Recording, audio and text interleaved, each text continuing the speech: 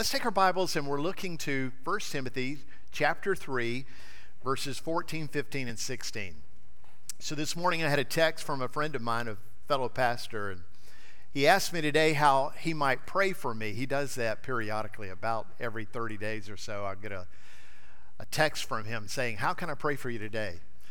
And I shot him a quick text back and said, today, this morning, I am asking the Lord whether I should cut this sermon in half. Will you pray with me about that? And he did, and I've cut it in half, and all God's people say, amen to that. And the reason why you say amen to that is because you can't wait for it to happen again next week as we dive into this text. Actually, there was just so much that I thought, Lord, we just need to slow the pace down a little bit. Because in this text of Timothy's 3rd chapter, he is longing to be with Timothy and longing to be with the church there in Ephesus. But he's not sure if he's going to make that. He wants to be there, not sure if it's going to happen or if it does happen, when it's going to happen. So he begins to identify through this letter two crucial aspects of church life and life as Christians. And really, if you're looking for a thesis statement for the entirety of the book of 1 Timothy, this is the text for that. So it's a big kahuna kind of text. It's one of those that you ought to really understand and make sure that you're applying, because this is the central aspect of why he's writing it. So let's look at it. 1 Timothy chapter 3, verse 14 and following. I hope to come to you soon, but I'm writing these things to you so that, if I delay, you may know how one ought to behave in the household of God, which is the church of the living God, a pillar and buttress of the truth. Great indeed, we confess, is the mystery of godliness. He was manifest in the flesh, vindicated by the Spirit, seen by angels, proclaimed among the nations, believed on in the world, taken up in glory. Now in this text, we're going to find two truths that identify what our purposes are. In fact, these truths are what the Lord mandates from us. It's what He empowers us to do, and it is what He will reward us for if we are faithful to do them. Now, these two requirements are for those who are living in the household of God. In fact, household of God just simply means the family of God. When we think about our households, we're thinking about everybody who lives within our household. For some of you, it's you and your spouse and your dog. That's your household. For Timothy to talk about the household of God, he's talking about people who are in the family of God. And he says, first, you ought to be demonstrating what it's like to live the true gospel of Jesus Christ. If you're in the family of God, demonstrate true gospel living. And if you're in the household of God, in the family of God, he says, make sure that you are declaring the gospel truth. Proclaim those truths that have made you alive with Christ. So I want to dive into those two sections, those 2 points. But the diving is going to be for this week and next. We'll only talk about the 1 point today, and then we'll pick up the second point next week. But before we get to that, let me mention 3 phrases that are absolutely essential for us to understand, because they're sort of the building block of these 2 main points. And you can see it in your handout if you're just following along with me. First of all, he says that Christians are in the household of God. Now, you and I should recognize that you are not automatically part of the family of God. It might be that you claim to be in the family of God. It might be that you associate with the family of God, but it is not automatic that everybody is in the family of God. In fact, we all are born not in the family of God. In fact, the Bible identifies the devil as our father, and we're part of his family. In the rebelliousness and the sinfulness of our lives, that's where we stand. But it can be that you could be transferred into God's kingdom, adopted into God's family, and part of the household of God. And that's what this passage is about. This passage is about people who become part of the family of God. Now, how does somebody get into the family of God? How are you in the household of God? Well, I'm going to refer us over to 2nd chapter of Ephesians. Look at verse 12. And I'd love it if you just follow along in your Bible. You say, well, it's on the screens. Not all the verses I'm about to share with you are on the screens. So you'll need to look in your Bible. There's one available for you in the seat somewhere ahead of you if you want to do that, or just flip your phone open to Ephesians chapter 2.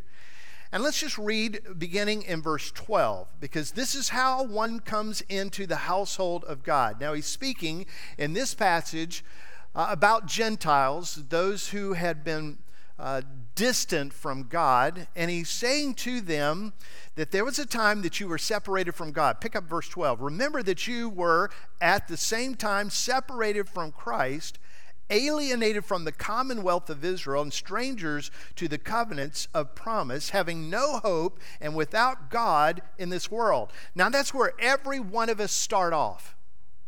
Everybody starts at this place where you are distant from God. Just go back through that for a minute and you'll see that Gentiles are separated from the Messiah, as everybody is separated from the Messiah. And the reason why that's essential that we get is because the Messiah is the mediator between God and His holiness and mankind and our sinfulness.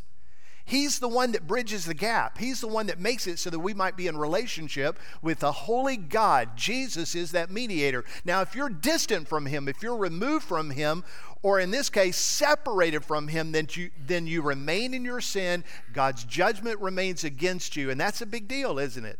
So He wants you and me to know that we are separated. You say, well, that doesn't sound like good news. Oh, the good news is that you don't have to stay separated. That God has brought you near to Himself through Christ Jesus so that you can be in right relationship with Him. And you go on through that text, He reminds the Gentiles that you are not citizens of Israel. That is, you are alienated from God's provision that He gave to His chosen people. You don't have the promises that God gave the chosen people of Israel. You don't have that. You're separated from that. You're not part of Israel. Thereby, you are not part of God's covenant. This is the way we are all born into this life. We're born separated from God. Without God's promises, and without God's promises, we are without hope. And even though you may claim to have God, and in this case, the Gentiles claimed many gods, they did not have relationship with the one true God. Now, that's a pretty desperate place, isn't it? And that's where we all are. When you come into this life, that's where we are. But listen, it does not have to stay that way. Jesus has made it so that you can be transformed. Jesus has made it for those who put their faith and trust in Him, who is provided by the Father for redemption, that you could have life, and not just life, you could have life in relationship with the holy God for all eternity. And that's what you're seeing in verse 13 of this Ephesians chapter 2. But now in Christ Jesus, you who were once far off have been brought near by the blood of Christ. So everyone who trusts in God for salvation through Christ Jesus enters into an eternal relationship with God. It's not that you entered into it, God brought it to you. He brought it to you through Jesus Christ, and He made provision for you through Christ. Now notice He doesn't say if you work hard enough, if you accomplish enough, if you clean up enough. No. He cleanses us. Hallelujah to the Lord. He cleanses us of all unrighteousness and all those regrets and all those failures. He wipes them clean. He erases the debt of sin that was held against us, and He credits us with the righteousness of His beloved Son. That's how we're brought into relationship, that God has provided. Listen, God came to us because we were not coming to Him. God came to us in our sin because we could not go to Him in our sinfulness. It's an amazing work that God has done. So everyone who trusts in Jesus for salvation is brought near to Him, into an eternal relationship. Now, this is not in your text, in your handouts, not on the screens. I added it this morning, part of the reasons why I needed to divide this message in two. Verse 14, for He Himself is our peace, who has made us both one and has broken down in His flesh the dividing wall of hostility by abolishing the law of commandments expressed in ordinances. Now that's some big chunks there for a minute. Let me just sort of break that down for you. God has not done away with the law. No, the law is now written on our heart, and we are held accountable to that law. Every law that God has given, we are held accountable to that. But He's talking to Gentiles here, and He's saying to them, God has broken down the ordinance laws, those laws that were given specifically to Israel that identified who Israel is. So God has broken down the law of circumcision. It's no longer required. God has broken down the laws of the feast and the special days and the foods. He's broken that down. And the reason why he was breaking that down is because he was making something new. He didn't want there to be division between Jew and Gentile. He wanted there to be oneness with Jew and Gentile so that they might be brought into one family. So Israel was called by God, made a promise by God in a covenant relationship with God that he would be their God, they would be his people. And that required their obedience, and they chose not to do that. It required them to worship him alone, and they chose not to do that. But God was inviting them into a family, and now he's inviting the Gentiles. By the way, that's you and me. He's inviting us to his family, and he's saying, I'm doing away with all the requirements, ceremonial requirements that were once required of those who were my family. I'm doing away with that. I'm breaking that down. And why would he do that? That he might create in himself one new man in place of the two, so making peace, and might reconcile us both to God in one body through the cross, thereby killing the hostility. So everything that identified the Jewish people as uniquely Jewish and the Gentiles distant from that, distinctly different from that, he broke all that down that he might bring the two of them together in the blood of Christ Jesus and make one new family, a unified family, bringing reconciliation to all people. So in verse 17 he says, he came and preached peace to you who are far off, and peace to those who are near, both Jew and Gentile, for through him we both have access in one spirit to the Father. So how do you come into the household of God? It's right there. You come into the household of God by trusting in God, making provision for you to come into his family through the blood of Jesus Christ. It's not that you're born into the family of God. It's not that you do things in order to accomplish being in the household of God. It's by you resting and trusting with confidence in faith in Jesus Christ, who made provision for you and me who were sinful to have that sin washed away and be declared justified as if the sin never occurred, so that we might be in a holy relationship with God. And God would adopt us as children into his household.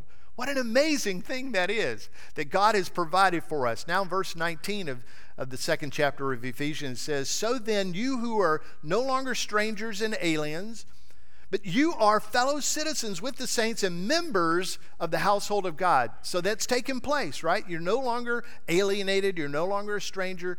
Together, you're citizens, members of the household of God, built on the foundation of the apostles and prophets. What is that? It's the word of God.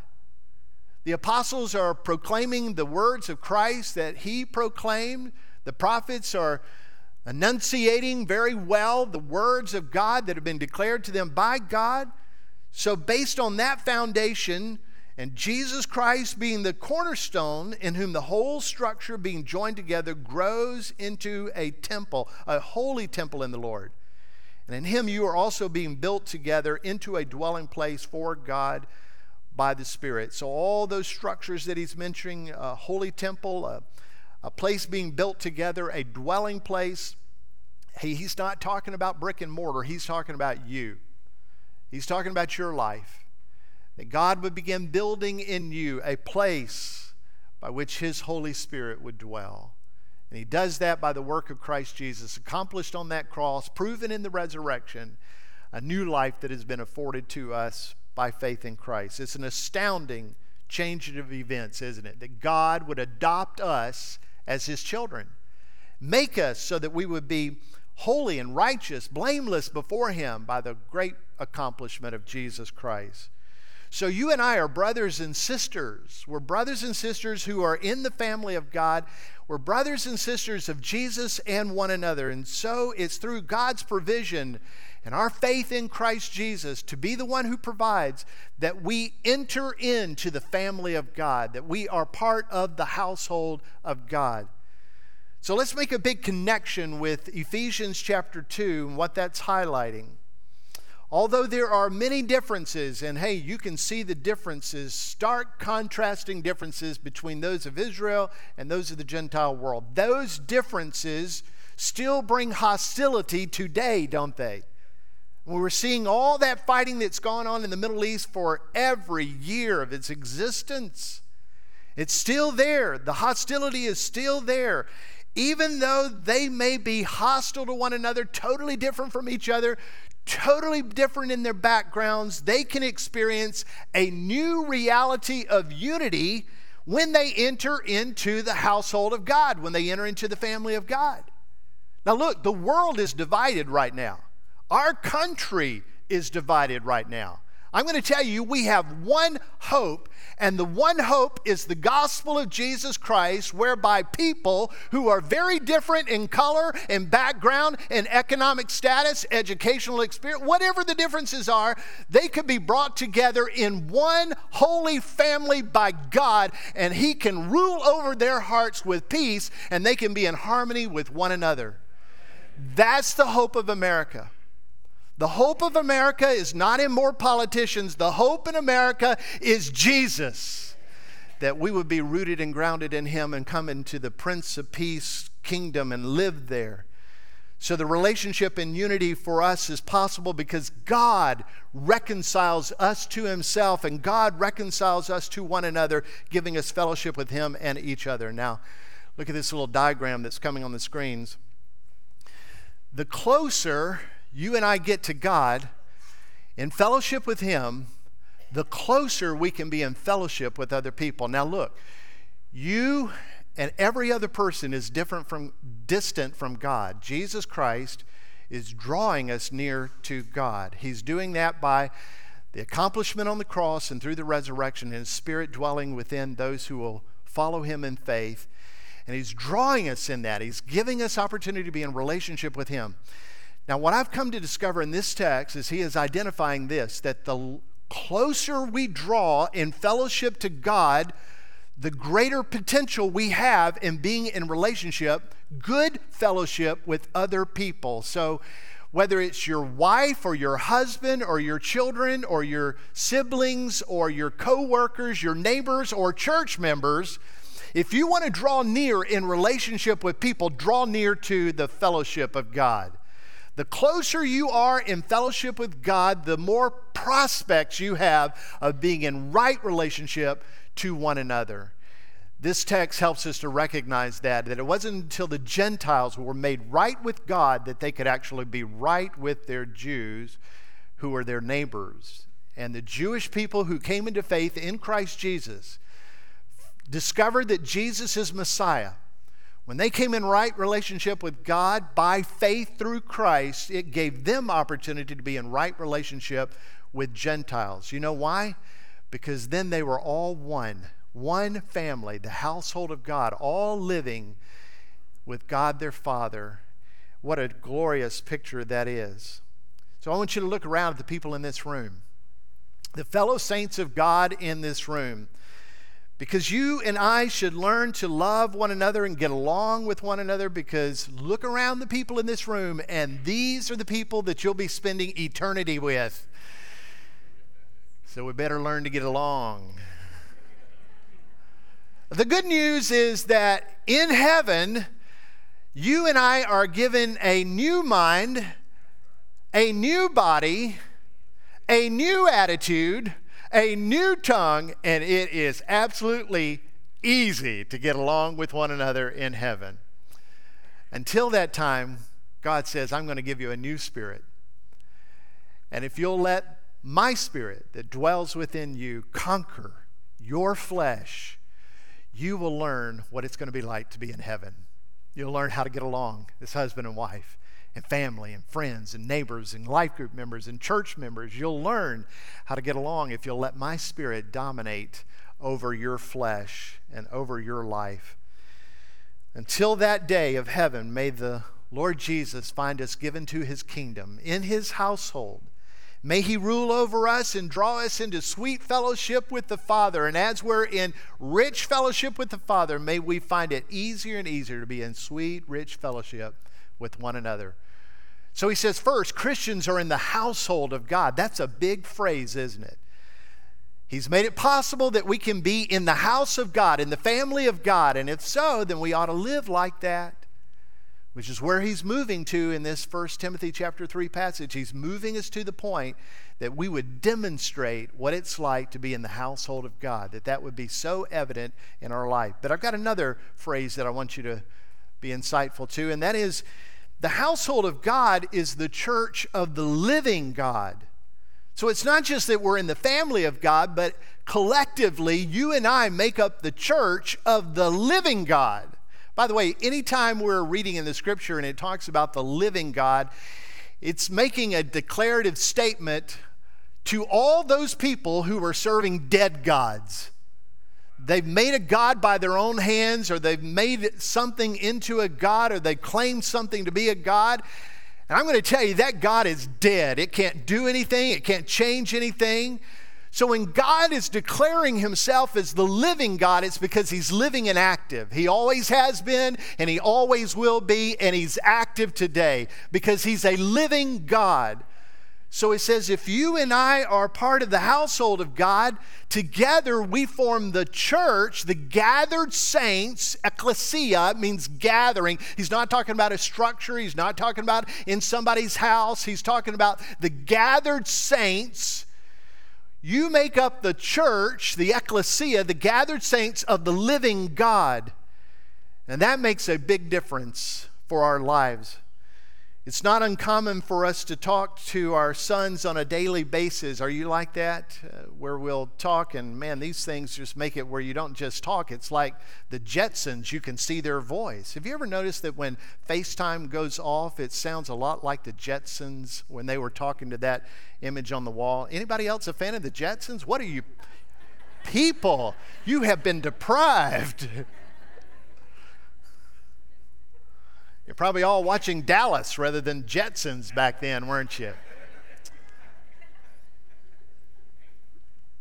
So it's not uncommon for us to talk regularly to our sons and now our grandsons and have that daily exchange with them. And that's great. But what I really long for is, why don't you come see us? Let's have dinner together. Let's spend the evening together. Or why don't you just hang out for the weekend? Let's just be together. Because when we're together, something magical happens. Now, not magical in the sense that somehow they can take Kay's wonderfully clean house and trash it in about 2 hours. That's not the magic I'm talking about. I'm talking about that undeniable, palatable, deep sense of love you can just feel when the family is gathered together. And I know some of you don't have that, you don't experience that, and I long for you to do that. But my sons know Jesus. The Spirit of God dwells within them and their wives. And because of that, it gives us a unique relationship with one another where we're given to one another. And the longer and more full we are in our fellowship with God, the closer we get to one another. When we're together, it's just really good. The love is deep. The laughter is really verbose. It's bold, and sometimes it can be loud. And the expressions of love are good, and they're quick. It's genuine. There's something about us coming together as a family that just is wonderful. Now, that just is a small comparison to the grandeur of what it's like when the family of God comes together on Sunday morning. Because every one of you who are in faith in Jesus Christ has the indwelling of the Holy Spirit. He lives, resides within you. And so when you come together, even driving up on the parking lot, it's the assembling of the church of the living God. And it's incredible when that happens. Now, any one of us could have had a cinnamon roll this morning on our back porch with a cup of coffee in our hand, and we could take out the scripture and we could read the Bible, and we could even pray about those scriptures that we have read, and we could sing our favorite song to the Lord and sing praise and worship to Him. And all those things are really good, and we should do those things. But when the household gathers together, We're the church of the living God, and the reading and the praying and the singing and the fellowship are all magnified. In this place, our hearts begin to link together and our voices unite, and we amplify our praise to Jesus and our worship to our holy God and our edification to one another. Even the cinnamon rolls and the coffee are better in this place, because the gathered saints coming together are the expression of the living God. That's the reason why this is my favorite time of the week. Because the saints are gathered together. Man, I need you. I need your expressions. I need your touch. I need your encouragement. And you need that from me and one another. It's just part of what family life is meant to be, where the living God is manifest as the gathering of the saints of God come together. It's not uncommon for me to visit someone who's battling in a long recovery, for them to say these words to me, Pastor, I'm watching online, or I'm streaming online, or I'm listening on the radio, or following along with the messages, but almost all of them will say something like this: I'm still with you, but it's not the same when I'm not there with you. And I know what they're saying. You're saying, I'm hearing the words, I'm following along, I'm singing along, but what they're saying is, I'm not in the gathering of the saints, and I miss that. When I hear someone say those things to me, I recognize that those are the people who have a deep fellowship with God. And because they have a deep fellowship with God, they want a great deep fellowship with the saints of God, and they long to be together with the saints of God in the gathering.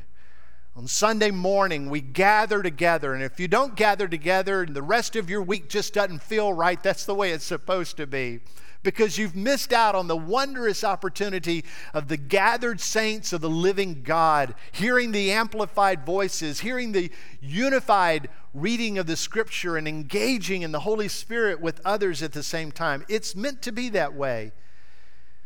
When unified and loving family members gather together, it's because they want to be an expression of the living God, and they need the expression of the living God. Hebrews 10 instructs us to stir up one another with love and good deeds. And you know how he says to do that? With the gathering together. We stir each other up when we gather together with love and good deeds. So I'm encouraged that you're here today. I'm thankful that Meadowbrook thinks this hour and any other hour that we gather together is important. I'm grateful. By the way, in the next hour in our life groups, we're going to gather together in small groups. And that gathering is also an expression of the living God. And you'll be praying for one another and reading the Scripture together, and you'll be worshiping as you engage in God's Word. The fellowship will be sweet. I encourage you to join in on that. You say, well, I haven't gone into a life group yet. Stop by Guest Connections right outside this door in the main entrance and tell them you want to get in a life group today. They'll help you, they'll walk you, they'll introduce you to some new friends. And although it's awkward the first week, it won't be near as awkward the next week. And before you know it, you'll settle right in and you'll be part of that expression of the living God gathering together. All right, third thing that I wanted to mention to you this morning is that the church is the pillar and buttress of the truth. Now, I don't know about you, but buttress sounds a whole lot like something a woman would wear, but that is not what the Apostle Paul is talking about. He's talking about the foundation. It's the foundation that's laid. The church is this foundation of truth, and it's a pillar of truth. If you go under my house in the crawl space, you'll notice that there are footings that are poured. That's the foundation, and all around the outside where the concrete blocks are laid, that's all on foundational concrete, reinforced concrete. But in the middle are pier supports. And they too are on a foundation that has been poured, and then the piers are placed in their appropriate spots, and then the house is built on top of that.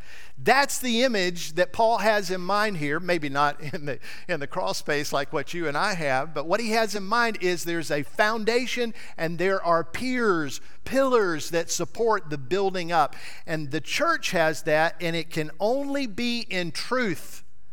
Now listen, charisma is not where the church is built. Programs are not what builds the church. Great sounding music is not what builds the church. Biblical truth is what the church must be foundational in and built upon.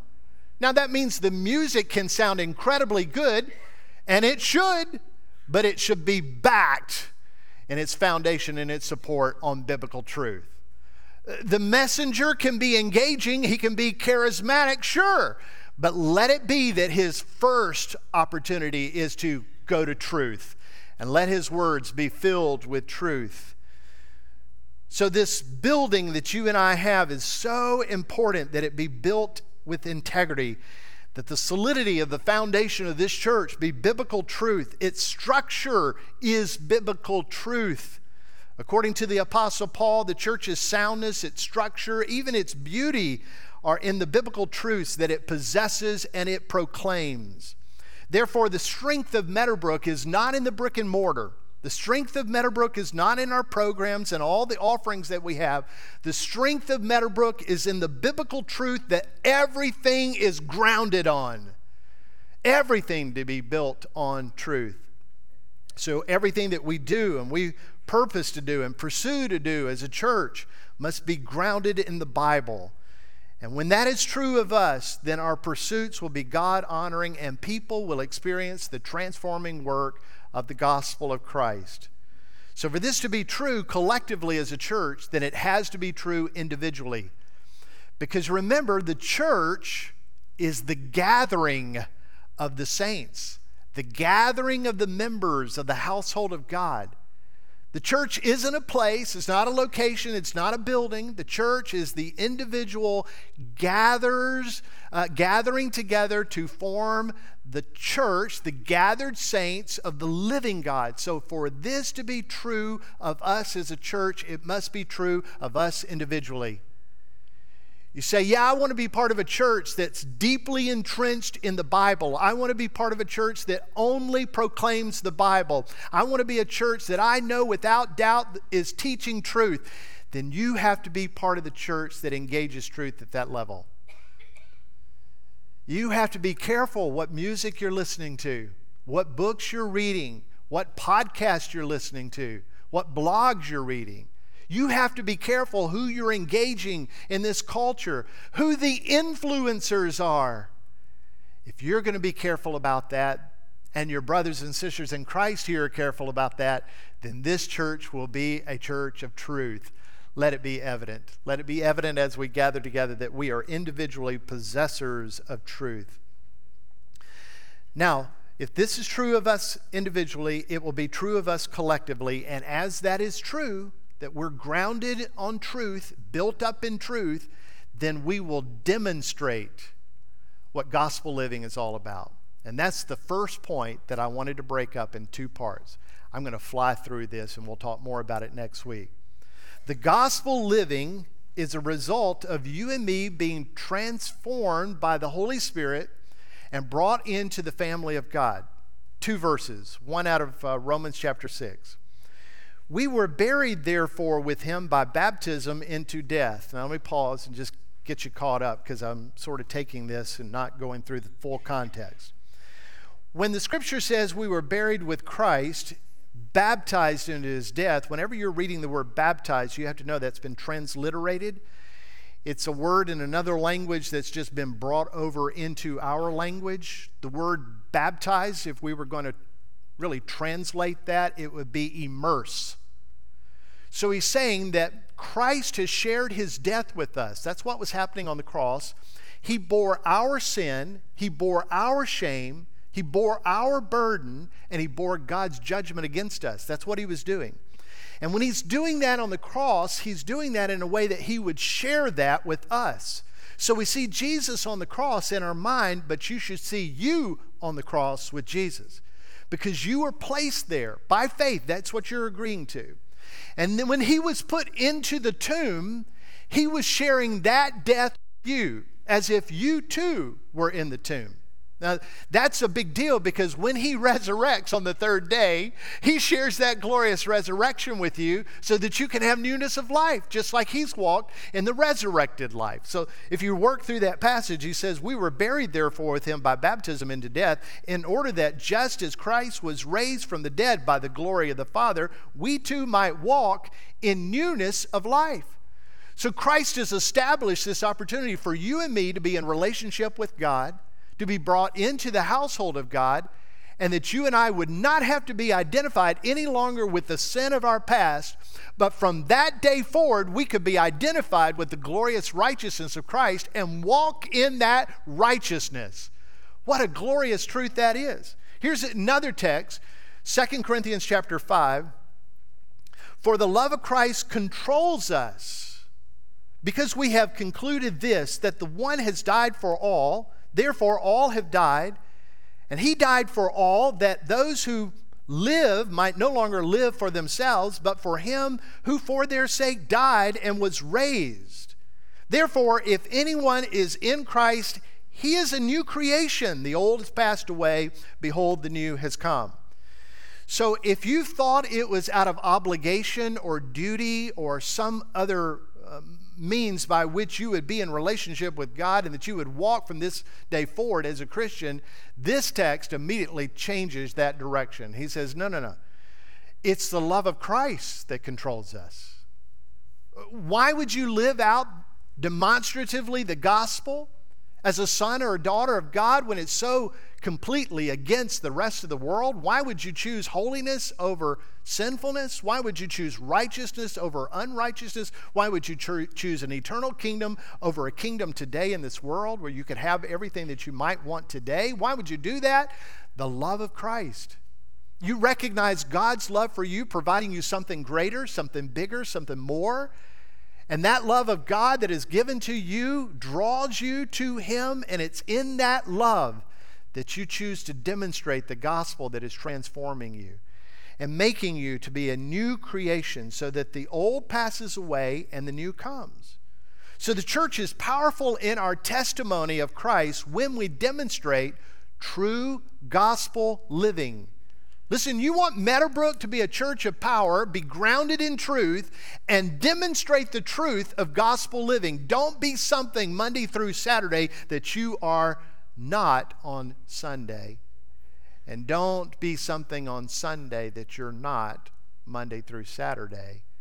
He's saying, let your life be richly true to the gospel. So true that the way you demonstrate in life to your family, your friends, your neighbors, your coworkers, to all other people is the gospel. A life that is dead to sin and self, and a life that is new in the righteousness of Christ. Now let me remind you what this is not. This is not about Christians attempting to accomplish the perceived expectations of God or others. This is about you and me living in the nature of Christ. Choosing his word to dominate our mind and living that out. Now I'm going to pause there, and we'll pick up next week where I've left off. I want to ask you, are you in the household of God? Are you part of the family of God? You say, well, Pastor, I'm not sure. Then that means that you're not sure of your faith and surrender to Christ Jesus. Why don't you give him your life? Why don't you trust him to adopt you into his family? It's not about you acting like you're part of the family. It's not about you working your way into the privilege of the family. That will never happen. It's about you and me surrendering in faith to Christ Jesus, yielding our life to him. You know what he'll do? When you act in faith, he will cleanse you of your sin, and he will impute his righteousness in you. His righteousness given to you. His Spirit taking up residence in you. and his resurrected life giving you the means by which you can walk in a new way of living. Coming in by faith to the family of God. Are you in the household of God? And if you're in the household of God, are you connected with the gathered saints of the living God? It's church life, the life that God wants you to have. If you're in his household, he wants you to be the gathered saints of the living God. Are you connected to the membership of the church? Now, my hope is that the Spirit of God is drawing you to this place, but I'm not the Holy Spirit. My job is to champion you to be sensitive to the Holy Spirit and move where he wants you to move. And where he wants you to move, to connect there so that you might be richly engaged in missions and ministry, and you might manifest the work of the Holy Spirit to that local church of gathered saints of the living God. You see, when you exercise as a member of the family of God in church life, and you're purposing to do that, you will build up the church. You'll make this place better. You'll make these people better. You'll make this pastor better. If you're gathering with us, connect with us. Become a member with us. Join efforts with us. Efforts of the living God, choosing to demonstrate that. And then live your life in an expression of the gospel of Jesus Christ. Now let's pause and pray. Lord, the challenge is rich. Our hope is great. The word is pure and right. And I pray even now that you're drawing people to yourself in rich fellowship, some in relationship with you, some connecting to this church family. I'm grateful for that. Thank you for their quick response to obey your heeding of your Spirit. And I pray that would bring honor to Jesus as they just choose to say yes to you. And I ask, Lord, that you would help us as a church to be a great expression of the family of God. Help us, Lord, in our weaknesses and where we struggle and where the flesh seems to persist. Help us, God, to be people of the Holy Spirit, living out your rich truth of your word and dynamic ministry here locally and abroad. And I pray it would, again, bring honor to Jesus. In his name,